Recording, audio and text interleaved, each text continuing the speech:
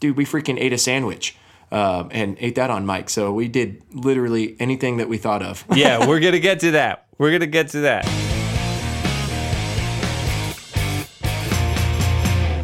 Welcome to the Dream Studios podcast. I'm your host, Hogue, the recording and mixing engineer here at The Dream. And you're back for another episode. Thanks for coming back. My guest this week is Tyler Ulfers. Tyler came into The Dream in early 2020. Geez, just before you know what. He came in to record a song about a sandwich. But let me back up. Let me describe Tyler. Tyler is a young man with a wife and some small children.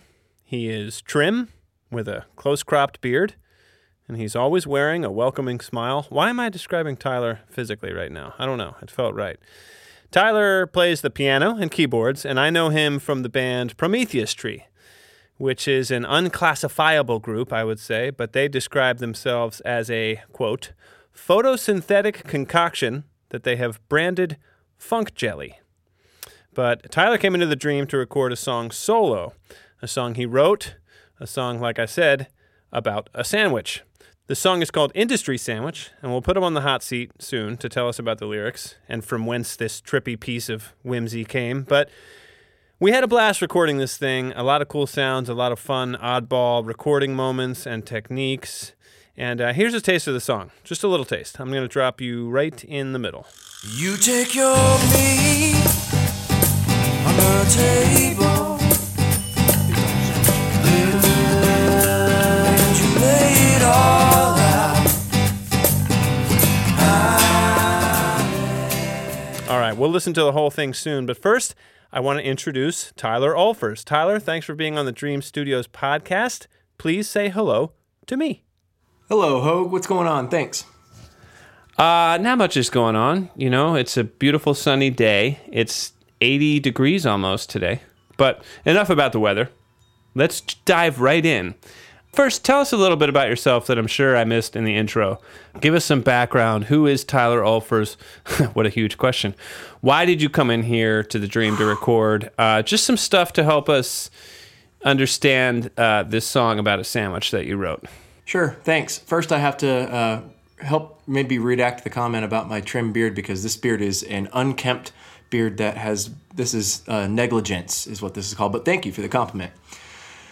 Man, background about me is music's been a part of my life since I was a little kiddo. Around about when I was 4 or 5, I started playing music and playing some piano. This piano behind me, I'm at my mom's house actually now. It's the piano I learned how to play on. It was always part of my life. As much as I hated it when I was growing up, taking lessons and having to practice, I'm glad I stuck with it. And once I got old enough to join into bands, middle school and high school, I started playing in bands and really took on liking to write my own music, doing a lot of songwriting with maybe some of my classical influence if I could. Played in a bunch of bands and got hooked up with some really cool friends. And I've been writing ever since. The song Industry Sandwich was a song that I think came about probably a decade ago. And it's got some layers of inside jokes and some kind of interesting innuendos that I tried to implement in there. What I'm looking at is Tyler, like you said, in front of the piano that he learned on as a kid. And there are 2 marble busts of Beethoven and Mozart on either side of the piano. That's quite a backdrop you've got there. But yeah, let's move right into Industry Sandwich. And I think we should start with the lyrics because it's a funny song. And I think perhaps, if I may, Tyler, can I just read these lyrics? Please do. Okay, ready? I'm going to read these to the listener and to you, Tyler. You got your bread and your mustard out, and you spread it all over. Close the cap. You cut the cheese down the middle, and you take both halves. Stack it up for yourself. Is this what you wanted? Is this what you need to be a player now? Because I'm onto your game, and I'm working my way up to there. You take your meat on the table, and you lay it all out, pile it on, eat it all. You pick your teeth with your finger, then you stick it back out, point around. lay it down. Is this what you wanted? Is this what you mean to be a player now?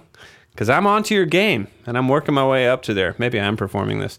To pull you out. I love it. And drag you around. To wolf you down as a part of my sandwich. All right. What's going on here? What are you talking about?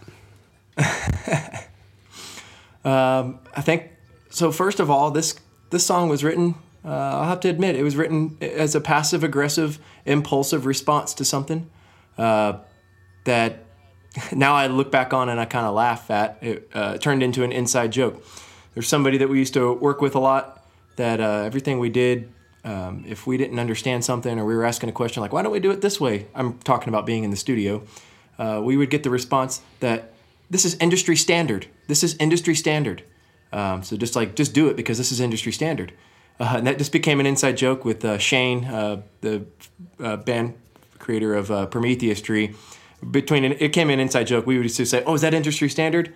We had a little falling out with some of the groups the group that we were working with there, and that line just stuck. And I was spending home one afternoon at our apartment at the time, and I was like, "Man, I need to write a song that's something that's just different, without trying to think so deep and stuff about write about some philosophical trippy stuff." I was going out into the kitchen. I was like, I'm going to eat some lunch first. I'm going to make a sandwich. And as I was like, I should write a song about making a sandwich.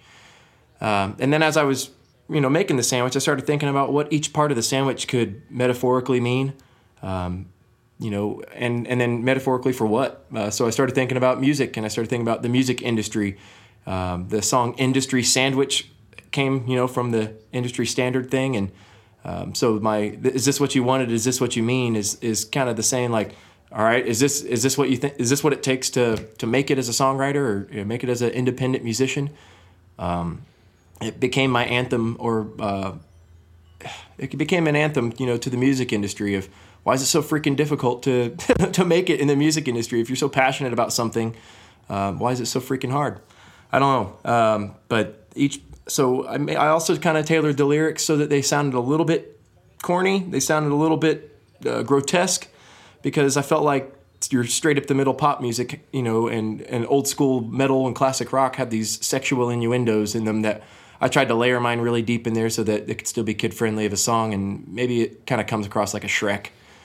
But each part, it's kind of taking you through the steps of making a sandwich, but at the same time, it's being that cheap and generic straight up the middle lyric, corny, easy lyrics, and then it's kind of a backhand to those who tell you that this is how you make it, yet they never really made it themselves. Right. I think it's a brilliant paradigm you're working with here. I love the way that building a sandwich is a stand-in for building a song. And what you're building here is a pretty generic sandwich. It's got bread, mustard, meat, cheese. You cut it through the middle. You have two halves, blah, blah, blah. And there's a formula. There's a sandwich is basically a formula. My understanding was that you're saying... Is the industry just like a formula in the same way making a sandwich is? Is it that is it that dumbed down at this point?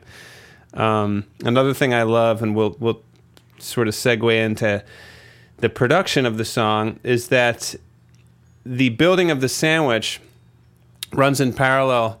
Those lyrics run in parallel to the building of the arrangement, the building of the song. You add elements in the lyrics, you add elements to the sandwich, but from a production standpoint, it was interesting to see you come in here and build the song from something that's small and a little thin sounding into, we start adding shakers and more and more sounds and whatnot. I think maybe we can start with the acapella intro. I love that acapella intro. It's very Beach Boysy, and that's probably why I like it. Nice. And let's just take a listen to that real quick.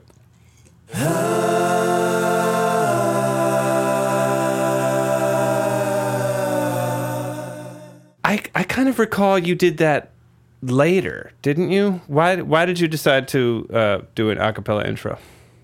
I think it's because, man, I don't really remember why. I don't either. I'm trying to think about my original little apartment recording that I did of it, and I remember now, Hogue. And I think that was a studio ad for you.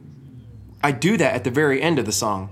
So the very last part of the song is harmonizing that note. And it's repeating, and it's just harmonizing the last, few letters of a word. And I think we did that. I want to say you said that this needs to go at the beginning also. So okay, so let's listen to the end. If I don't remember it clearly, yeah, let's listen to the end.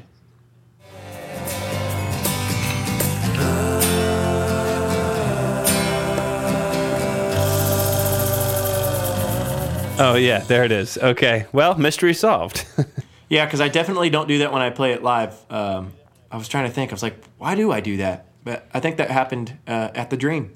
That's a very cool part, and your voice layers sound so good there. You got a great voice, man. Thanks, dude. So we start the song with your voice. It's like a bullet mic, really thin kind of radio sound, like kind of sounds like someone's calling into the radio, and your vocal is that for, I don't know how long it is, maybe a minute, and so typically what would happen there if we wanted that sound, and we thought that was a good idea to make the drop kind of bigger when we have your full voice come in. So we thought, well, let's thin out his vocal, and usually what you do is, EQ it, take out a bunch of the low end, take out a bunch of the really high end, and have this small mid-range, high mid-range on your vocal, and it sounds really thin. You cut the cheese down the middle. The bass player that came in is a wonderful engineer, recording engineer, mixing engineer, Adam Donovan, right? Yeah, he's a good buddy. And he said, fuck that. Don't EQ it. Let's just do it. Let's do it at the source. And I said, tell me more, friend. And he said, have you ever do the headphone trick? And do you remember this? Yeah, absolutely. I loved it. That was so cool. Take over the story. Take over the story. How did we do it? Adam, in his super calm and chill way, he's like, have you ever done the headphone trick? And we kind of looked puzzled for a second, saying, nope. Headphone trick? And he said, yeah, you just plug the headphone in to your input, and you use the headphone speaker as the microphone.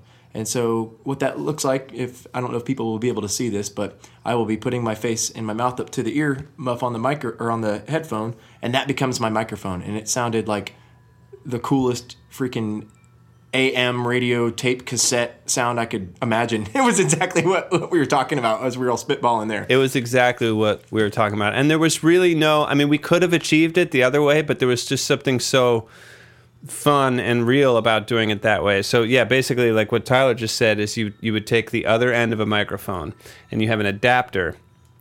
And if for the laymen out there, laymen and laywomen, there's a special type of microphone connection, and you can have an adapter at the end of any set of headphones, and then you can plug that into a microphone input. And that's what we did. And like Tyler said, he just sang into one of the ears on the headphones. And actually, we recorded you doing it. So there's a clip on the Dream Studios ATX Instagram, and of you doing that, tracking that headphone vocal. That came up on my memory the other day. I shared that, by the way, on Facebook. I like that little promo clip. Did it? Yeah, it came up on my memories, and I was like, sweet, I'm going to reshare this. And you know what else was funny? We rode that vocal sound, like I said, for maybe a minute, and the signal that everything's going to change, there's like a big pause in the song, is a big vibra-slap. You know that thing? Yeah, I could never think of what that was called. Yeah, it's also called a donkey call, but let's play that right here. You take your meat. Yeah, so that funny little instrument right there kind of ends the first section, and then everything comes in bigger, Yeah, I don't think we could have gotten enough of that in there. No, the donkey call, aka vibra-slap, is very effective. We only used it a few times. I think we used it there and maybe tucked it away in other times, but then it's at the end also. Before we kind of dissect the rest of the song, talk about your vision coming in here for Industry Sandwich. What did you want to do with it, or did you have a vision for it? So when I came to the Dream with Industry Sandwich, I really, all the different times I've come into the studio, I've learned by now that if you come ready to perform your part of the song as best as possible, so you want to be really well practiced. But I always want to make sure that there's enough room for there to be stuff to be built on in the studio and stuff to really come to shape out and come to life. Especially if you know, like Hoag, I've been a fan of your music and all the bands and stuff that you've done work for and all your recordings that you've done. So knowing that, all right, I'm going into the studio and dude I've been a fan of for a while is going to be recording me. I want to make sure that there's room for input there. So I had my idea. If we were to show what the song sounded like before the dream and then after the dream, I think you would definitely be able to see that that's what happened. The song really came to life. Like you said, it was a pretty simple song coming in there, just straight up acoustic, and I played a glockenspiel, and I played some like hand bongos, real simple little stuff tucked away in the background, and we took that and we did all of those things, and then we really added a whole lot. So I was really excited to come in there and let that song come alive. Yeah, you did a lot. You added a lot of textures to it, kind of dry, scratchy textures. We kept your guitar pretty dry, and then you had shakers, tambourines, like you said, the glockenspiel, the vibroslap. Tell us about the glockenspiel. So I acquired this glockenspiel when I was a wee lad. I might have been 11 or 12. And maybe 13, but my older brother's, one of his friends, she was in band or something like that, and she wasn't going to be in band anymore, but she kept that glockenspiel. So she hooked me up to this little glockenspiel, a couple of mallets, and a case. I've had it ever since. We started using it in Prometheus Tree, and I think I had it out that one day that I wrote in my apartment because we were doing some Prometheus Tree stuff, and I just kind of fiddled around on it, and I just thought it sounded cool. I thought it was a neat element that was something different to do whenever I'm making my home little scratch recording. So it was neat to be able to replicate that and see that how well it would go with all the other instruments that we added at the Dream. Yeah, it adds this quirky psychedelic ding-dongy feel to it all. It's like a trippy bluesy doorbell sound. Yeah, exactly. That's much better expressed. But as I recall, I might be making this up, but I always seem to have a hard time finding the mallets for it. I think, did we use a couple of pencils on the eraser side? Wow. Yeah, what did we use? We used like the back of a cymbal stand or something. I don't know. It was something really bizarre. Yeah. We just had to make do because those glockenspiel mallets will disappear on you. But since you just brought up Adam, let's talk about Adam. His bass playing, I love his bass playing on this. He's got some really good movement, bluesy movement, Oh yeah, and beyond the bluesy movement that he does, his placement is phenomenal. Like playing the role of he definitely takes the role of this is a team event. This is not a bass solo song, or I'm going to shine and get famous from this. Like he played it so appropriately. How he played from the intro, playing like whole notes and stuff, and then whenever we snap in, big vocals come and the donkey rattle thing happens. Then he really comes with his just moving riff, and what is that walking kind of riff that he does is just, I love it. That to me is like taking the song to another level. It makes you want to bounce your head and move around a little bit. When you came in here, we were thinking possibly drums, right? Yeah, I absolutely was coming in thinking, if I'm coming to record with Hoag, he's laying down some drums for me. And then as we did it, the suggestion to keep it just light hand percussion and some shaky instruments, that definitely trumped and took suit there. I think something was lost having an actual drum kit in there. It made it less special of a song somehow, less strange. Yeah, that's true. Although it was really fun jamming it because I had Bones freaking Gibson like hanging all the way down to my knees, and I felt like I should be playing some like hardcore classic rock or metal song or something, and I'm just doing it. That's right. That was a lot of fun to play it like that in that setting. I wanted to ask you, did you accomplish what you set out to do here at the Dream? Did the result we got match your expectations? Part of me, before you answer that, what I really liked about your coming here was that it seemed as much about the experience for you as about the end result.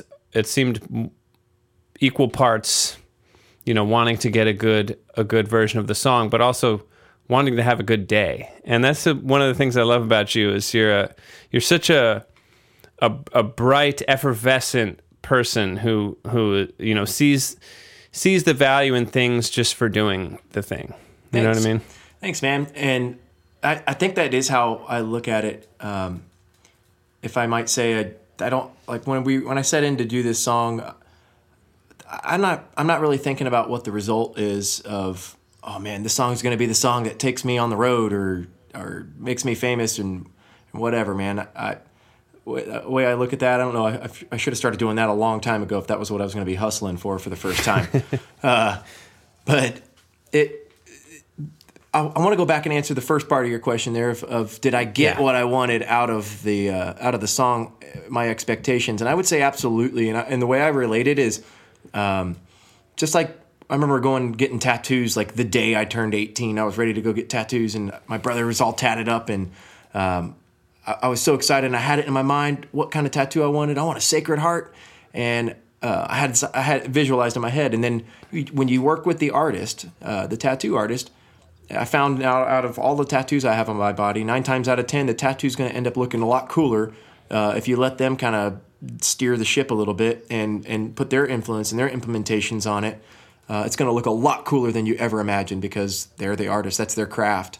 And so when I came to the studio with Industry Sandwich, one, I wanted it to be a song that you'd heard before and you'd made a comment on it. And so I was like, all right, it's a song that he's already heard, and he made a nice comment on it. He liked it.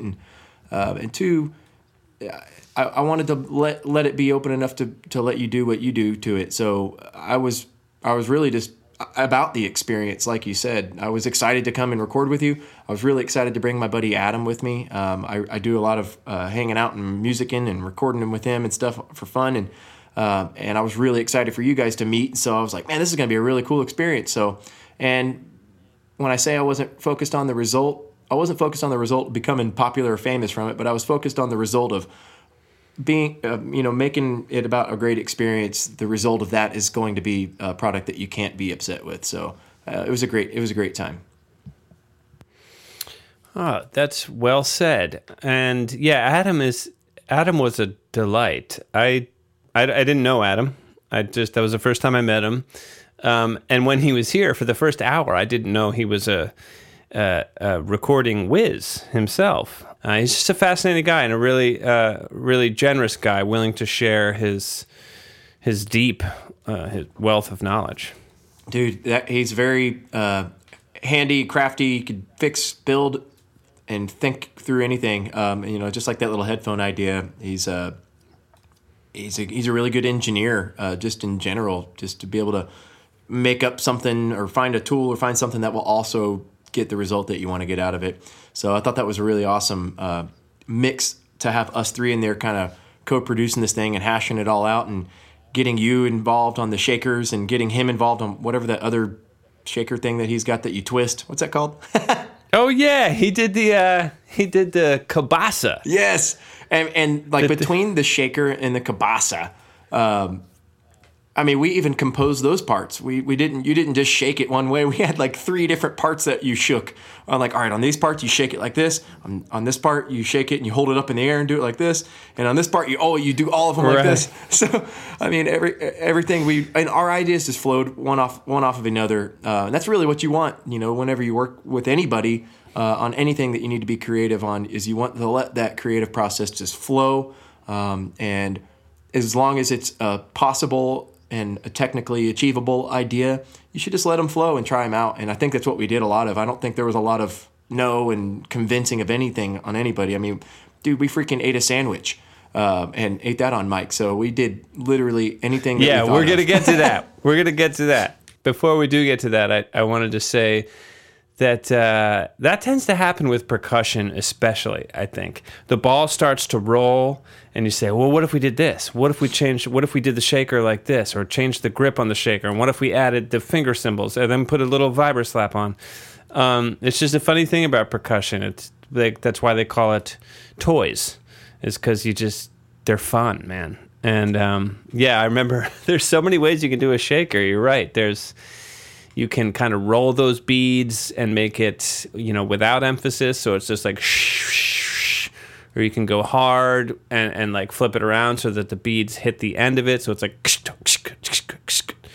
so that was a fun time. But the sandwich, speaking of percussion, I think we can classify those sandwich sounds as a piece of percussion. And before we dig into how we did that, let's play a little bit of the track where you can hear the sandwich come out. Here we go.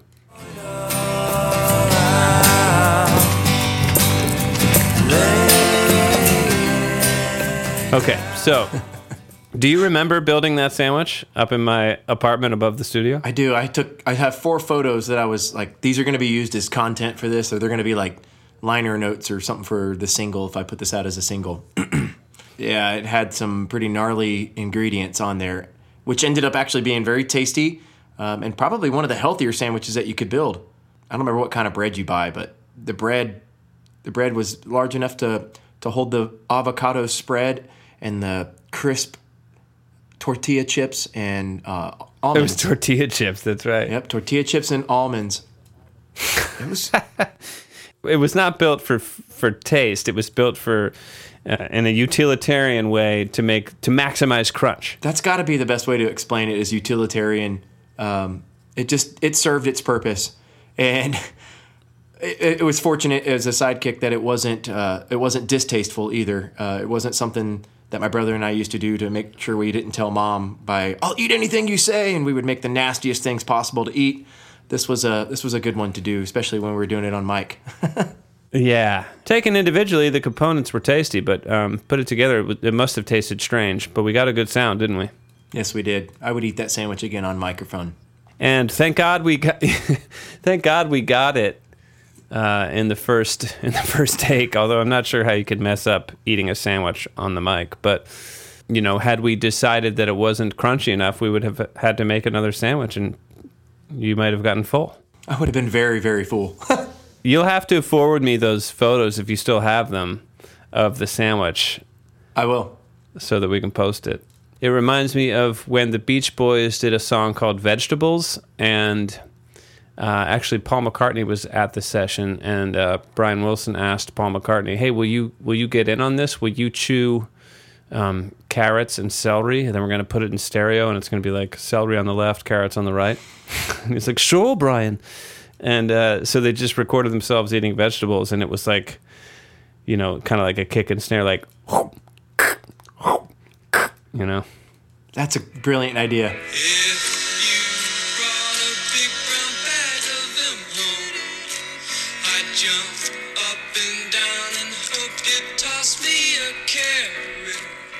I wanted to ask you about some of your favorite memories from the session. I enjoyed our little stroll up to that outdoor bar up the street from the studio. People were selling their wares and whatnot. It was kind of like a mini farmer's market. Do you remember that? I do. I bought some things. Yeah, what did you get? You bought something for Jen, right? Yeah, I think I got a couple of things, but one of the things, I bought a hanging wood art. It was this really fancy style of wood, and I don't remember what kind of wood it is.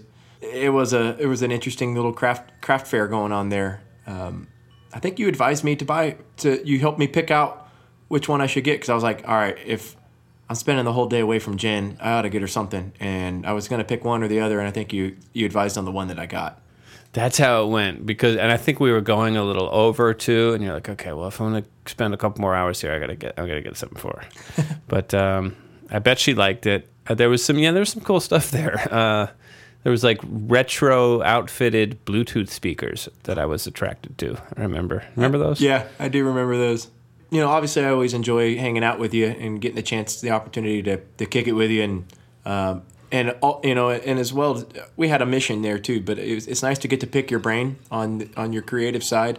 I like how you're willing to share that stuff pretty freely. The big thing to me is you and my buddy Adam. You let me bring a friend over. And it didn't turn into like this producer, this guy's bringing another engineer over here, and it turns into two car mechanics, in competition, or that. To me, it was just that culmination of introducing two really cool people and talented people to each other. That he speaks really highly of you, and you speak really highly of him. And I was like, cool, man. I introduced two people that didn't know each other before, that I can't believe didn't know each other before. That I think that was cool. And that walk to the outdoor bar over there was a sweet treat. That was nice too, because I love me some South Austin, and you're like right in the heart of South Austin. I freaking love it over there. It's one of my favorite places to go. Yeah, see, that's what I mean about you. You chose a memory that for you was your favorite memory was bringing two other people together. You're a selfless dude, and you just like to see people meet and get along. And yes, I'll say it again. Adam was a delight, and you said the thing about getting two car mechanics together and then competing. Adam didn't even say, and maybe you told me, but I don't know. I guess I forgot. But Adam didn't even let on that he was a engineer for the first hour and a half he was here.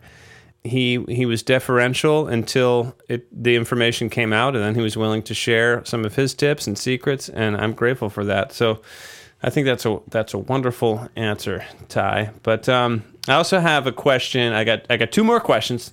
One of them is, do you have a favorite thing in the Dream? A favorite item? You're in there tracking. There's a lot to look at in there. This is something I ask all the guests.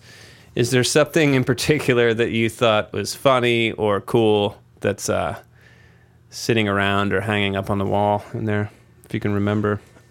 Well, and mine might be one of those head spin around, and what's the detail to focus in on that you see, because there's a lot going on in there, but it's really organized. A lot going on in there. It's not like, man, there's stuff all over the place.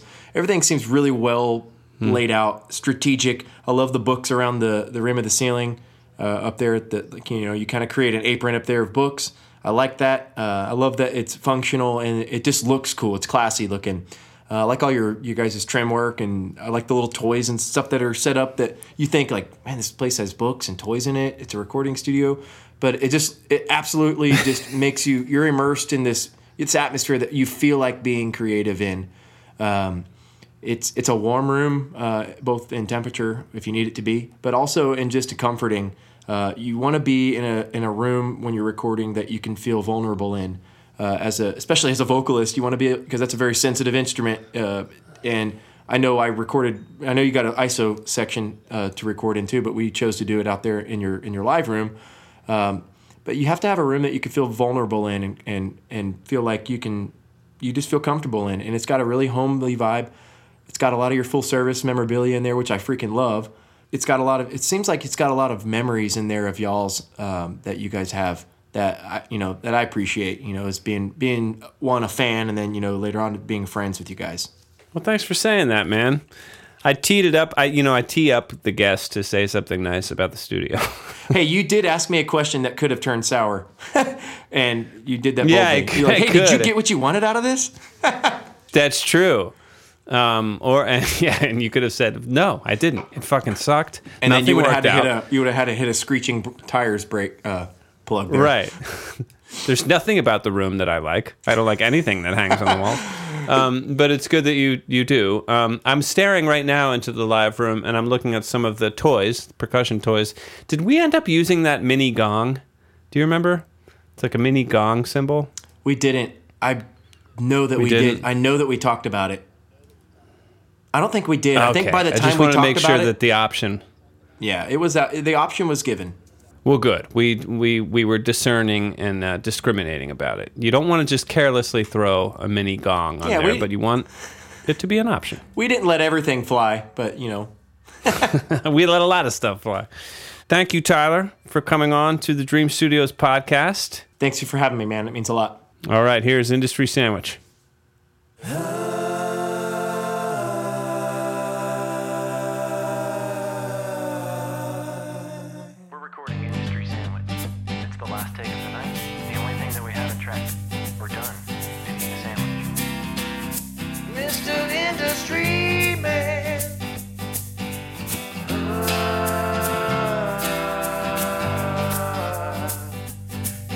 got your bread and your mustard out, and you spread it all over. Close the gap. You cut the cheese down the middle, and you take both halves, stack it up for yourself. Is this what you wanted? Is this what you need? Do you play it now? 'Cause I'm onto your game and I'm working my way up to there. You take your meat on the table and you lay it all out. Pile it on. Eat it all. You pick your teeth with your fingers. Then you stick it back out. Pour it all out. Lay it down. Is this what you wanted? Is this what you need? Be a player now. 'Cause I'm onto your game and I'm working my way up to there.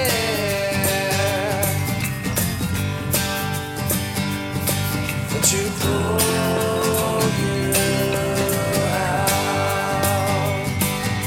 and drag you around, to wolf you down as I rise and